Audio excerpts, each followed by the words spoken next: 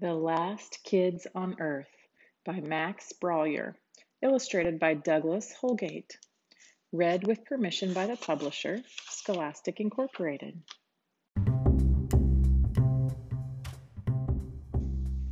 Chapter 6. I figure there are two types of people in this world. The first, people who think living in an abandoned post-apocalyptic world would be awesome. Anarchy rules, man. And the second group, normal folks who think that the people in the first group are clinically insane. Quint is definitely type numero uno. Every day he's up at the crack of dawn, doing research. He says we need to document the end of the world properly, like scientists. Want to play frisbee, man? No. Want to hop in Big Mama and cruise for monsters? No. Want to sit around all day and be a big dork? Yes. See, this is what I have to deal with. On the plus side, Quint is a big fan of my photos. For science, he says. I don't think he quite gets the art of it. He just says they're really helping with the whole studying the monsters process. Me, I'm less into studying the monsters and more into, destroying the horrible monsters that have taken over the whole world. But whatever, different strokes for different dorks. The problem is that all this research keeps reminding me that it's so scary out there. And when something is so scary, it's natural to want to avoid it. Maybe that's why I haven't gone back out to look for June in 2 days. So tomorrow, I'm changing that. Tomorrow, I'm going to be all Liam Neeson-y, like, "What's up, zombies? Hand over my friend June." Tomorrow, bright and early, we're scouring this town for June. Not just the school and not just her home. Everywhere. No building unexplored. No spot unsearched. Rise and shine, Brainy. It's 6:45 in the morning and I'm guzzling a warm cherry Pepsi, trying to put a little pep in my system. I give Quint a gentle kick to the side. He groans groggy, looks up and mutters, "Santa?" "Quint," I say, "I need to complete my ultimate feat of apocalyptic success. Find, and if necessary, which it totally will be, rescue June Del Toro." Quint grunts, climbs out of his sleeping bag, and shuffles over to our little bathroom. The bathroom is just a bucket in the side of the treehouse. We have a rule. No one looks at what the other person is doing. You wouldn't think that would need to be a rule, but well, Quint is odd and stuff like that kept happening. "So what you thinking, hot dogs for dinner?" Dude. Quint has another weird habit.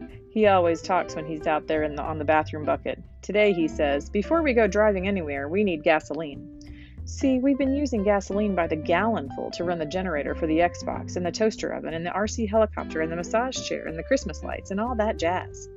I had what I thought was a brilliant plan to get us some easy electricity. You know those wheels that mice run on in the labs and junk? Well, I was going to grab a treadmill from the high school gym and zombie power. Quint said that idea was, and I quote, "so dumb, Jack, that I'm not sure how anyone who would propose such an idea even manages to get dressed in the morning." I said, "Whatever," and pointed out that his pants were on backwards. Anyway, I agreed to get the gasoline. No choice. Only way to find June. I suit up, down another cherry Pepsi, and embark on Operation Jack Gets Gas. Note, maybe we need a new name for this op. We've drained every nearby car, so I'm forced to venture farther. Apocalyptic morning stroll. Look, I've missed out on a lot of things in life. Big birthday bashes, trips to Disney, inside jokes, being part of a clique at school. I didn't get that stuff. I know that, but for the most part, it's all good. You know why it's all good? It's all good because there's a feeling you get when you're walking through a post-apocalyptic wasteland and your weapon rests on your shoulder the way a long sword might have rested on the armored shoulder of King Arthur. And man, it's like a freaking killer feeling. And that feeling, that freedom, that total independence, I don't know if I'd trade it for 1,000 trips to Disney World or Disneyland or Disney Town or Yankee Stadium or Big Earl's Petting Zoo or whatever his parent it is where parents take kids. I mean, Blarg. The sound stops me dead in my tracks. The monster, Blarg, and he's close. I tiptoe to the nearest house and peer around the side past a bunch of overgrown bushes. Blarg! That roar sounded closer. A trellis runs up the side of the house, covered in wild plant life. Slowly, I climb up to the roof for a better view. I spot Blarg's thick, armored hide, tentacle-covered back, and bug-eyed face rising above a big house a few blocks south. I watch as Blarg bends down, disappears behind the house for a moment, then comes back holding a zombie. He stares at it. I gulp. Could it be? Does Blarg think that zombie is me? Finally, Blarg's face gets tight, like he's ticked off. He roars and shoves the undead thing into his mouth. As he chews, the sound of the poor zombie's snapping bones echoes across the empty suburban streets. My blood runs cold. I can barely breathe. I can't even think of something sarcastic to say. I put down my head and I lie on the roof. I wait a long, long time before I move again. It's nearly noon when I'm finally sure Blarg is gone and I climb back down the trellis. Now, find the gas, no delays, and hopefully no Blarg. 7 blocks from the house, I spot a minivan. Perfect. The gas cap needs to be popped from the inside. I try the door. Locked. I step away, cock back the Louisville slicer, and crack! Shatter the window. I pop the lock. Inside the car, something catches my eye. A sun-bleached photo on the dashboard. They look like the happiest family on earth in the picture. And now they're probably stumbling around Wakefield, bodies decaying and limbs falling off. I can't help but think how they at least got to be a family, with a dog even. And at least they got to have a house, a real house, not some random place you get shipped to every year. A home. They had what I've always wanted. Now they're zombies, but at least for a while they had it. I was wrong. I lied before. It's not all good. There are a lot of things in my life that I've missed out on, but they don't have much to do with Disney. I slammed the door shut. Enough thinking about family and home. Don't worry. I'm not going all soft on you. I'm still Mr. Jokey Monster Blaster. Just sometimes, emotions, man. I pull out a big empty Gatorade jug, unscrew the truck's gas cap, and stick the jug beneath it, and the gas begins to flow. That's when I hear the noise, a sort of soft growling. Hey there.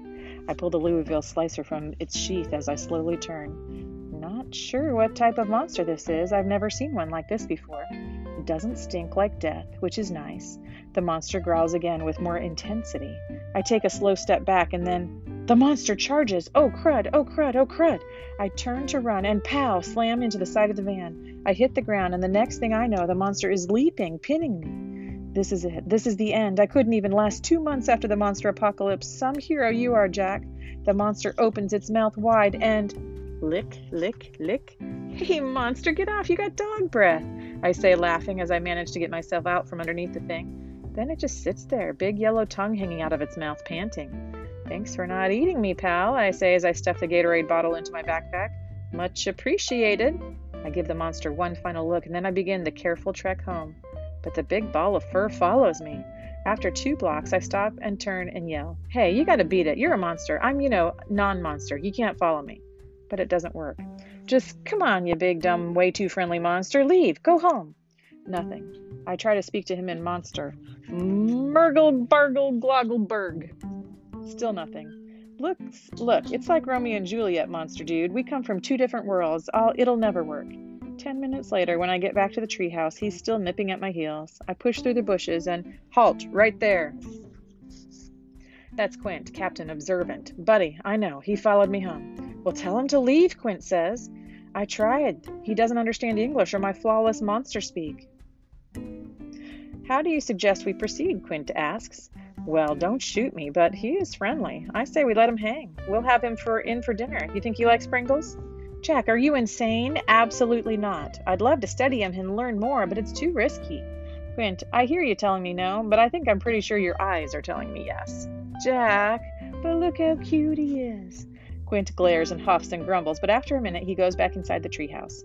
Guess that means he's cool with it. And I guess that means now I have a pet monster. I think I'll name him Rover. I pull my list from my big pocket and make a big happy check mark next to it. Feet. And I get an awesome pet.